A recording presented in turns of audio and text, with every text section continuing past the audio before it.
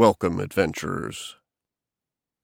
This week, questions and answers from Season 1. Joel Righetti's Speaking Stone Studio presents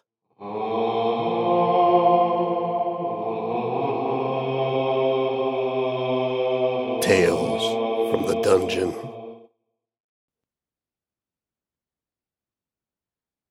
Today we're going to do something a little different. I'm with my good friend Thomas James, artist, illustrator, role-playing extraordinaire, dungeon master, D&D enthusiast, and liker of all things robotic.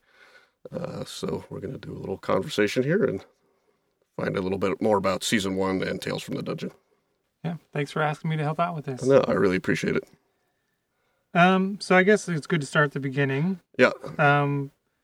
What was the spark that started this whole project? I have been interested in voice acting for some time, and just in general, I've always been a fan of stories, pretty much all of television, TV, reading, books, all of it, and fantasy has always been probably my first love and my biggest love, so I got to a point where I just decided if I was going to get into the voice acting industry, to make my own portfolio, as it were, and so it just finally came up to where the intersection of many things, Dungeons and Dragons, was coming back in my life. And yeah, so it led to this concept that hit me. And so there you go. We're one season in storytelling. And so speaking of the D&D part, yeah. What was the inspiration or desire to tie it to that kind of format, to D&D? To D&D?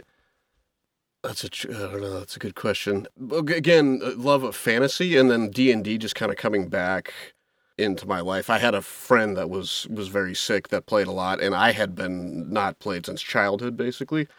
And kind of strangely, through the process of losing him, brought me back into the D&D fold, and then really found that I enjoyed Dungeons and Dragons a bunch. To me, it was because there's already kind of an encapsulated rule set and character classes and all these things. For me, kind of a very amateur writer, it was an easy place to start because there was a lot of basic setup to tell stories from, so it was easy for me to basically be telling a story in kind of a pre-capsulated thing. And actually, it occurred after a campaign that I had started, which somebody sitting else in the room was participating in, where I was already in the process of world building. And so as I became curious about the world, it just seemed like an easy thing to do was tell stories about that world. Mm-hmm. Yeah. Well, and on that note of telling stories, yeah, one of the questions from your listeners was, when did you first realize you wanted to be a writer or storyteller? What's funny about writer is I would have never, ever guessed. I have no concept of ever being a writer.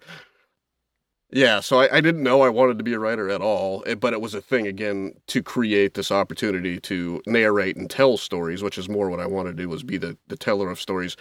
There needed to be a story to tell, and instead of, looking through old books, because you have to go pretty far back to tell a story without copyright on it, I just was like, well, I'll give a shot writing a story, and it led me to, I actually was shocked to find out that I enjoyed the story writing process. So as far as wanting to be a writer, I didn't know I wanted to be a writer, but through writing and the storytelling thing. So I would say more, I've always been enamored with storytelling in all the formats possible. So it's just one of those things that it kind of all led together, I guess, in its own weird way. So what is your writing / storytelling process, and how much of it involves you just lying in bed at night, not being able to go to sleep? There's a lot of that. Yeah. Yeah, there is a lot of that. Yeah. So, and I'm actually still struggling to come up with a more consistent process where when this process started, I was like, can I even lay out 12 different theories or storylines? And so I kind of just started with very generic words, real story, like vampire or, guy goes into town, stuff like that. And then saw, could I expand on it? And so my idea for my first story had come to me, and then when I wrote it, it was actually kind of surprising to me how quickly it came together in my head, and the concept of being in the present and how he got to where he was, and kind of flopping back and forth between those two things. So I would say my process is still very chaotic, and it is very much in my head. Like, even as a college student and whatever, I always compose in my head, and then like until the last second, and then put it down on paper. So there's still a lot of mental composition, and yeah, there is times where I'll be up just thinking about, wait a minute, this actually connects to this or what, where I find in my own mind basically that it's expanding, I guess, in that way. So, and speaking of those things connecting, sure, the format that you have done, at least in this season, is separate, disparate stories that actually turn out to be all connected. Yeah. In that way, is that something that you started out wanting to do, or is that something that happened over time, or why? How did that kind of inspiration to do with that? Literally no intention for that to occur. The original idea was an audio comic strip, and when I say that, basically you see in a newspaper, you have some small blip every week. And so my idea originally was just a 10 or 15 minute episode every week, like a comic strip, and the intent at that time was definitely not a connected, laid out story, but I spoke earlier about just writing down one-word prompts. Guy goes into town, and guy dying in dungeon, all of these things, vampire, the urchin in street and stuff like that. And so, but what was weird about the process and laying in bed and all of those things is I wrote that first story. I realized when I started writing the second story, I'm like, wait a minute, this person or storyline actually does or can be connected. And then just more and more as I thought about these things, it turned out that the first 4 or 5 stories I already had these ideas where I'm like, wait a minute, because I want to know more about that singular story, it turned out that those other people in those stories are connected. And yeah, so it's definitely it was interesting to me too, but my brain obviously works in a way where it wants to tie everything together like a spider with webs. Like, why are those things all connected, or are they all connected? And yeah, like I said, no, there was no intent for that, but it very much is that way. So the current beginning set of stories are turning into this much larger story of bigger arc that are all going to be connected. So yeah, people that stick around and listen, there's a big story will unfold with many people getting tied in. So was there ever a point where you regretted going down that path? Like, where you just, I just wish I could tell a story that didn't have to tie into something else? Or is it just, like you said, just the way your brain kind of starts to make connections? Sure. No regrets so far. I'll tell. Let's talk again next season. But yeah, no, as of yet, no regrets. No, and I'm not still afraid to tell a one-off story. I'm not guaranteeing that Tales from the Dungeon won't have one-off stories down the way. It's just so far, the stories that I have told are all interlinking. And actually, there are a few that I haven't decided how much. They may very gently brush each other instead of directly connect, though many of the stories I am telling are very directly connected. But there's one in particular that I haven't decided how much it's going to come back with some effect, but I don't know if it'll be any more than a little brush of flavor on things. And I also think there are side stories that will peel off of side stories. So though the main characters through stories may come in, I do see myself telling stories about other people that interacted during those stories as kind of one-offs and side bits. So yeah, I don't regret it at all. And so far I'm happy with it. And in fact, it actually helps me organize. Now it kind of narrowed my focus now on telling this greater story, right? And so just focusing on how those characters and how those people all get around to meeting each other and how their lives and interact. So yeah. So you're one season in. Yeah. And I'm wondering if there's anything that you've learned from doing this process, or as one of your listeners asked, is there anything that you wish you had known when you started out? Is there anything I wish I'd known when I started out? I would say no. I it's still very chaotic, like I said, just because I don't have a day-to-day process. But is there anything I wish I'd known? Let's take that back. I wish I had known more, and I still wish I'm still very much learning about the technical aspects of the recording and the editing and the balancing the sounds and everything. So that's still something I'm working with, is just the technical aspect of it. As far as I mean, I like I said, I've been doing voiceover to a certain degree, so I already kind of had a knowledge of the recording process and all that stuff, just the basic stuff, but it's been interesting, like, trying to cut in sound effects and balance out different voices and do all of these things. So I think if I was stronger technically, it would be easier, take less time, but the writing is, like I said, has kind of been a joyous discovery, and the storytelling, I really struggle with it when I'm talking to a certain degree, but a lot of times I'll be like super frustrated with my recording, and then I'll go back and kind of master it and listen to it, and I'm like, oh, it's all right. I'm actually pretty happy with how that came out. So, yeah. So as far as what I knew, I think what I need more of and I'm continuing to work on is technical skills, actually. Mm-hmm. So okay, that's what I see from that front. So fantasy obviously is heavily weighted, definitely in the mainstream, with more male-centric stories. Sure. But you have definitely more female characters. Yeah. Is that an intentional thing, or what was the inspiration behind doing that? Is it intentional? Yeah, actually, well, yeah.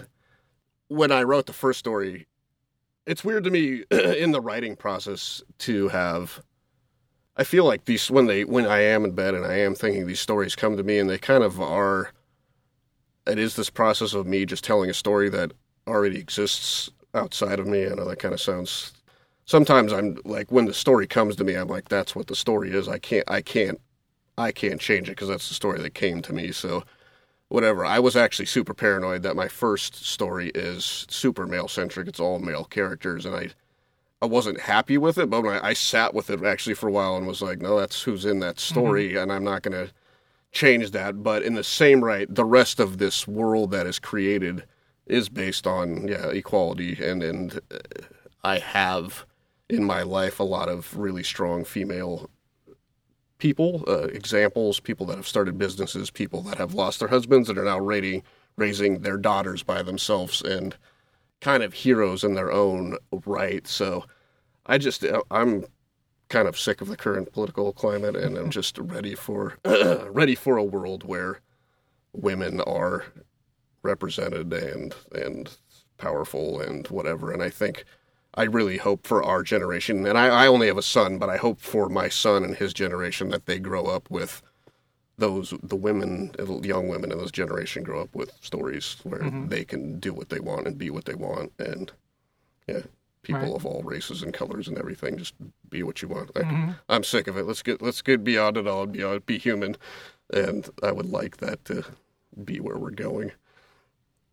So there, you got a lot of questions from listeners about the stories themselves. Yeah. So we can switch gears into that. Yeah.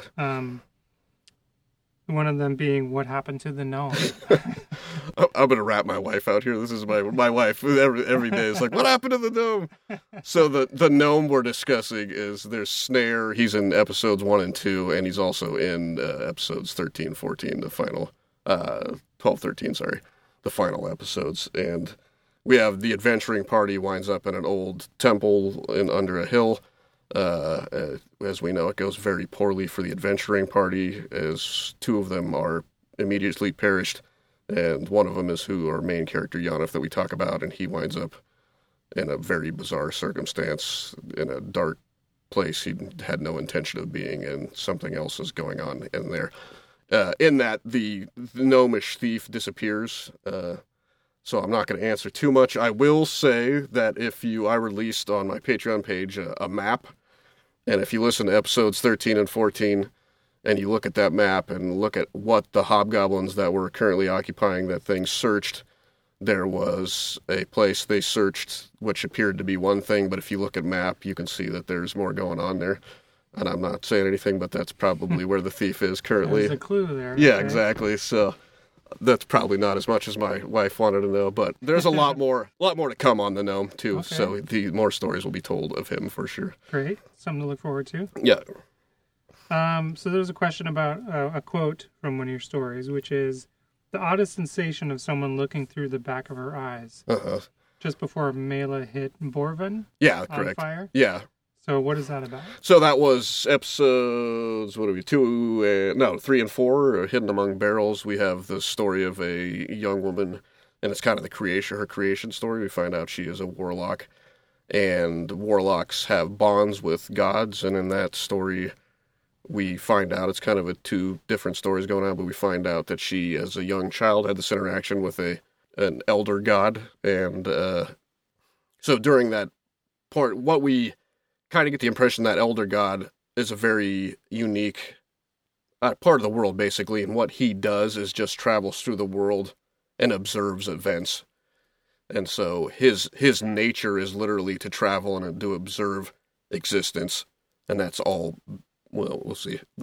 For now, that's who he is. But her connection made to him, if you listen to the story, is unintentional. It was a situation where he was trying to find some information, and in fact made this unintended connection with this young character, Mela.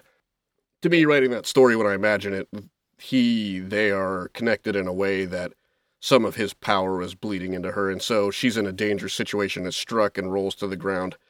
It has this magical response. Well, in that moment, as she's threatened, my writing or my feeling of that is all of a sudden then that God is looking through her eyes in that moment, just to kind of observe what's going on with this other thing. So the feeling that someone was looking through their eyes, it's her connection to the elder god, the stranger.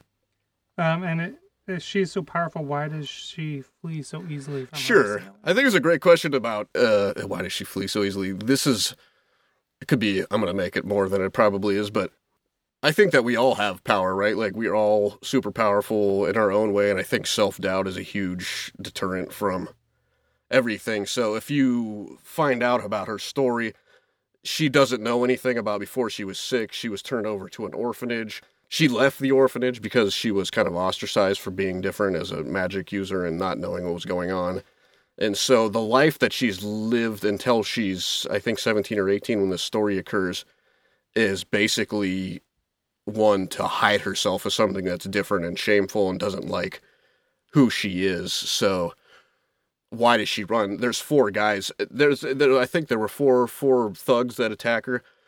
She just is trying to get away, and her whole thing, as she is now, is to hide and to not be seen. And so she didn't even want to be in the situation. So her first instinct is escape, even though whatever. And she's not very comfortable with her powers yet. She doesn't, even though she has magical powers, she wants to live unknown and unseen. And so she's fleeing or running to try to maintain her anonymity in the city. She doesn't wind up in a city where she has to leave because she's caught up in some sort of thievery or crime. But so it was her intent to escape, though as the story goes on, she's not given the option to escape, and that's why we see her back against the wall like any animal or anybody that's in a no-choice situation. That's when she chooses to unleash and let these guys know they were probably screwing with the wrong person. So the character Erwin. Yeah. Why does Erwin feel compelled to tell, is it Byford? Yeah, Byford, yeah. Byford about his past lives. So if we listen to that story, it starts out with 2 old men, one basically at the death, watching the death of his friend, witnessing the end of his friend's life. And then the other story, we eventually find out that the old man, appearing old man, is not actually an old man, but a vampire that has lived many lives. And he is, he is an odd character in the way that I was trying to tell a story about a vampire that wasn't evil. But in the Dungeon Master's Guide, it very much describes turning into a vampire as like all your goodness is washed away from you. So I went on to tell a story about a situation in which he wasn't evil and winds up as this vampire that kind of lives in the shadows and lives life after life, kind of hidden basically, and tries to help out singular people. So he, throughout his whole life, was the best friend of the other character, the Stature, and a normal person in a village. And they're best friends throughout their whole lives. So as Byford is dying, he starts having these realizations of all these weird events in his final passing of like, wait a minute, how is it possible that you, who, to his knowledge, that Erwin was just a sickly poet, but all of a sudden he starts connecting the dots in his final hours about, like, wait a minute, if you're a sickly poet, how did this happen, and how did this happen, and what's going on here? So I would say, why did he tell him and not let him die? They're best friends, so I think even in that final moment, and knowing that those final moments or whatever is that Erwin being his best friend, was unable to lie to him in that final thing and send him on his way. Whatever. I think he would have happily let him go had nothing ever come up, and it would have been. But I just think the end of that story was, because they were best friends and had lived as best friends, he wasn't going to send him on his way finally with him lying to him about who he was, even though, and in his different lives allow him to be a singular person, and in his desire he would be that to keep himself hidden from danger as well, other vampires that may hunt him down, not liking the fact that he's a good vampire, as it were. So was there some element of always wanting to tell him that, and this is his last chance? I don't know that no, I don't think so at all. I think he would have, like I said, happily let him go into the thing, believing everything that he'd believe. And I think in Erwin's mind, there's nothing untrue about the life he lived. He knows he's living one human length life at a time, and so it's kind of his collection of experiences, and he would have been happy to let that go as it was and call that collection of that experience. But in the same right, there was nothing in Erwin's nature that would... The deception is only that he would never have aged, and it would have been odd. But so, in his attempt to live in those lives, he lived his whole life. So, but yeah, no, I don't think there's any... I think he would have told him, and there's no way, through their friendship, that... So... So speaking of vampires... Yeah. Why does Frayne have to be exiled from holiness because of his vampire nature? Yeah, so at the end of that story, or not the end, as that story culminates, we begin to see that those two stories are connected and that Frayne is in fact Erwin. And when that happens, the way I have it, the mechanism I used in the game is there's a thing called Divine Intervention, which clerics get at 10th level, and using that mechanism... My guess is it's supposed to be a little less powerful than it is in that case, but there's a situation where he's being turned to vampire, and that at that exact moment is when his god Gorion intervenes and stops the transform. When I say stops, he doesn't actually manage to stop the transformation in total, and so in that story, the way I saw it, his body is transformed completely into vampire, and the only thing his god is able to do is basically save his soul and allow him to retain his free will. So when he retains his free will, it makes him different enough as is, but the situation I imagine in my mind is with the vampiric body, he is no longer able to maintain that spiritual connection directly with his god, and enough of a way to allow him to have express the holy powers that would be imbued to a normal D&D character, spell casting, all those things.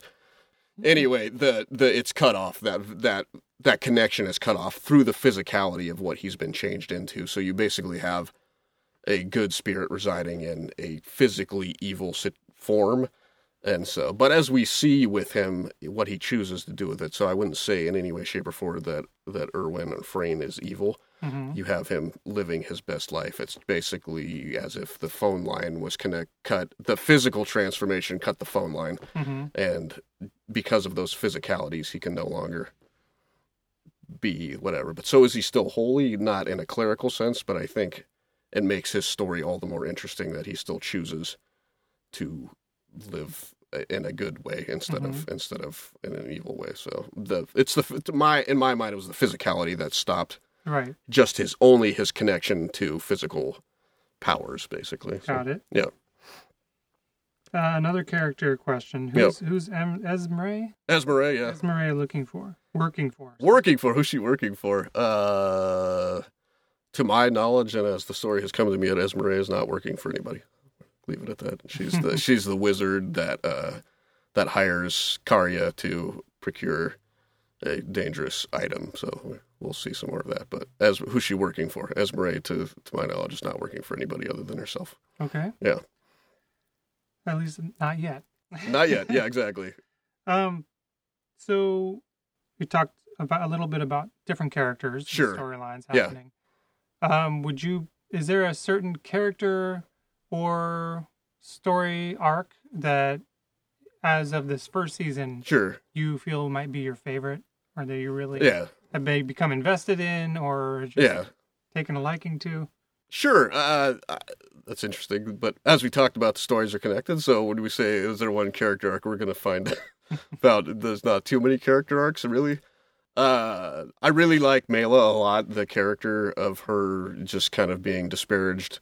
And she has a lot of growth and potential to come to the young warlock that was in the streets. So I think she has a ton of potential to come. And then just as far as personal investment, the story of Frayne actually for me was having lost 2 friends real recently to cancer.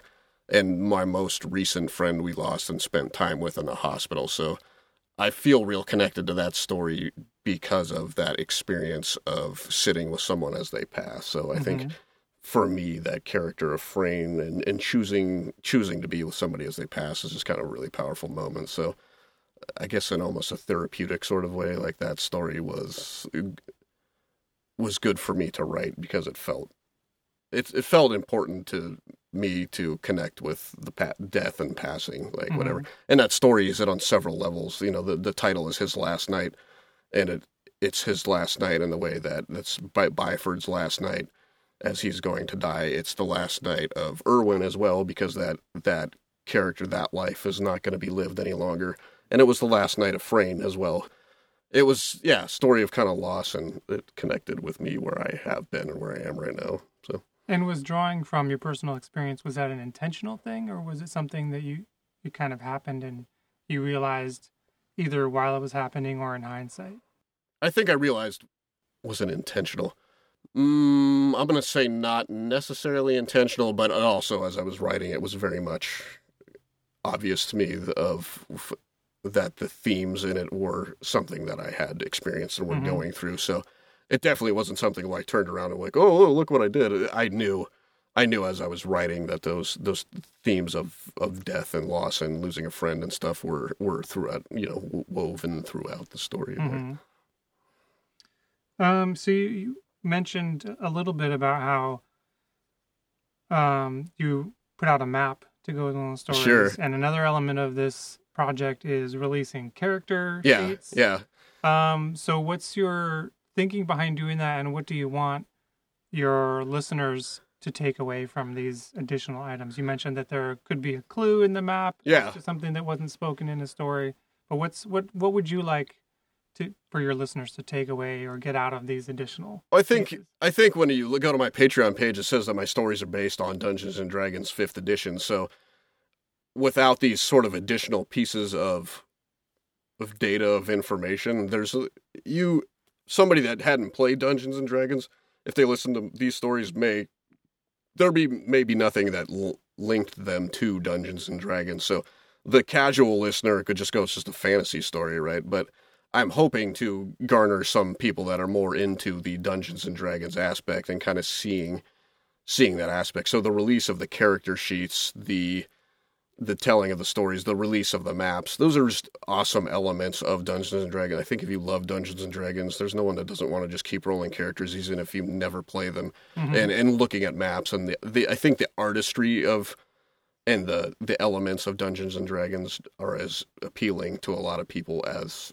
playing it. So I think just putting these little extra pieces out have allowed me to maybe someone that listens to that story and is really into Dungeons & Dragons can pick up that character sheet and maybe be drawn a little closer to the story through look, this character is this, and with these skills and of these stats and stuff. And maybe there's some ways they're, it represented and manifest in the story too. So, super strong, super fast, arrogant, sad, all these different things. So that's just another way to kind of connect, hopefully, the Dungeons & Dragons crowd to what I'm doing, what I'm telling. So. And do you create a character sheet in the creation of the character before the story, or does the story inform the character sheet? Yeah, no. So far, this is funny. My wife just asked me this last night, because she listened to I kind of addressed it real briefly in my previous episode, was talking about the rules and the stories.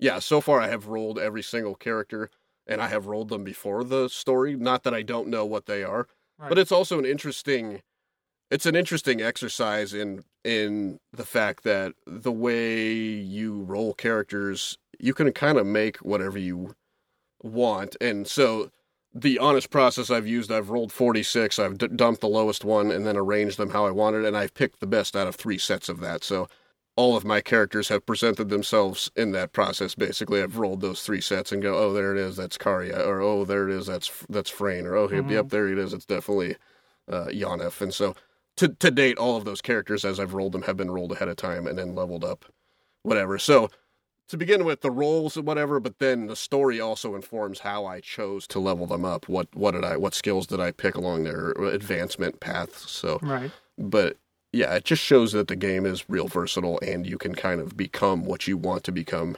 in a story through the game and through the rules and through the characters. So yeah, so far they've all been.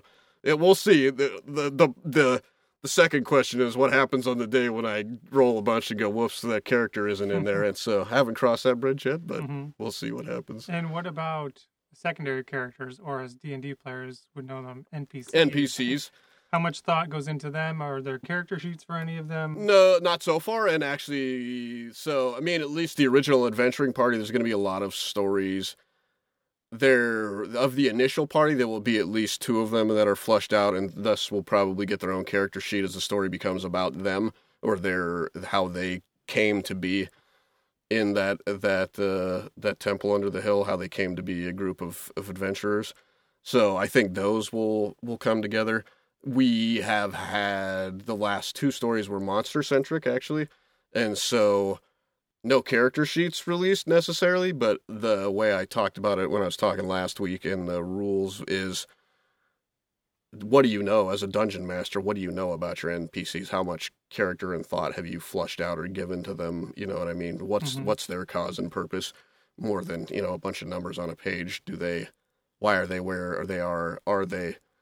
it's like, to me as a dungeon master, what are all the background forces moving in your world, and how many of them do you know? Like, I know there's a lot of dungeon masters that are super duper seat of the pants, and there's dungeon masters that have written down everything under the sun, which I probably find myself to be more of that thing. And I'm hoping to transition to somewhere kind of in between the two, but right now I find myself being a write everything down, and you wind up in a situation where it's unlikely that anyone's going to run anything that you haven't already written down. So, right. Yeah. Will we see more of monsters? I don't know. Yeah, no character sheets for the monsters per se. But I have been putting just, references to pages on the monster manual and whatnot, and it kind of explaining their powers and abilities. So do you draw from the stat blocks and stuff? Yeah, absolutely. Yeah. So like I said, the second to last story, Fishy Business, we have a doppelganger. And as you listen to the story, you can tell he's a doppelganger. I mean, if you don't know what a doppelganger is, you wouldn't know necessarily what's going on, but you can go, something weird is going on for sure. And then the last one it's the first story basically told over again, but it's told over from the view of the hobgoblins. But there's a lot of stuff that I drew from the monster manual as to the characteristics of the hobgoblins, and specifically why was that hobgoblin group in a random temple in the middle of nowhere. So it would seem weird if you just looked at it at first, but if you look at it again, there was very much a reason for those guys to be there. Right. And it followed with what hobgoblins are and are described as in the monster manual. So, yeah, who they are. And then the general, which is a hobgoblin warlord, is very much the stereotypical hobgoblin of super martial, super violent, just into martial prowess and all that stuff. So I think a good thing to close on would be what kind of nugget can you give your listeners as in terms of what's coming in season 2? Sure. Like, is there any kind of teaser you'd like to put out there for season 2? And that can be both in your process. Do you see anything changing in your process, or what can we look forward to in season 2? Season 2. Yeah, well, I just put out a poll today actually. So if you want some input, you can go to my Patreon page and vote on. There's a choice between, do we want to hear more about Orteval or Snare, the characters from the first episode. So we're going to hear more about at least one of those. I will tell you that we will hear more about the characters Karya, Vardish, the thief, and her exploits. I believe we will hear more about Mela in season 2.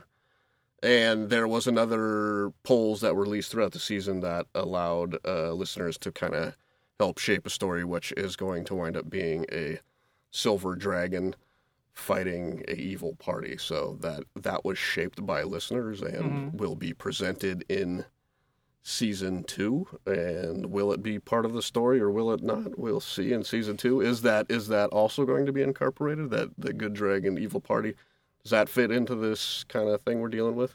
That's something we'll see in season 2. And then the last thing is and I haven't finished the discussion yet, but I have one natural 20 tier member, Carolyn Carney, and so she actually, as part of her benefits, gets to hand me a topic. So I'm still excited to get a topic from somebody else and see what I can do with it. So season 2, the story grows. I think you're not going to see. Right. You're not going to see. We're not be sharpening the knife yet. The knife, we're getting bigger still and seeing the interconnections and stuff. And then, how much of season 2 do you know at this point? I'm mostly laid out at this point. Okay. So I had not written yet, but as far as outline and layout, I have it mostly blocked out as far as what's coming. I mean, as far as which stories will be written, there will be maybe some changes based on the votes on Orteval versus Snare. But other than that, I have it pretty much laid out. So. All right.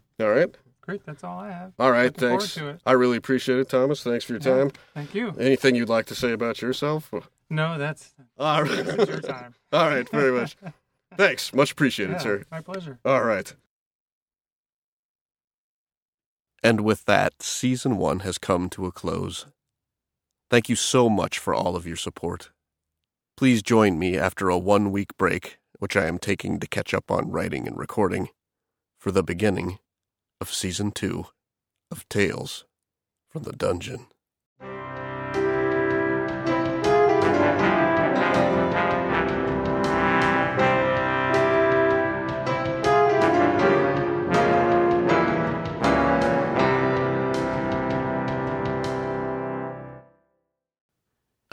You know what time it is. It's the time where I say, thank you so much for listening. I really do appreciate it. And then I also ask you a minor favor, if you might. If you like Tales from the Dungeon and have been listening through season 1, just go ahead and tell somebody about it, or leave a review on wherever you're listening, or give it a thumbs up or a like wherever you're listening. I really would appreciate it, and it means the world, and it gets it out to more listeners so that this can continue to be a thing. So thank you for your support. Thank you for considering taking some time to help others find out about the show. And again, if you want to be a much bigger part, you could always become a patron of Tales from the Dungeon and have extremely early access release. You'll get to listen to episodes maybe 2 months before other folks. So again, the Patreon page website is www.patreon.com/Speaking Stone Studio. And if you head over there and become a patron, you will have my undying love. Thanks so much. Keep on listening. More great stuff to come. Thanks.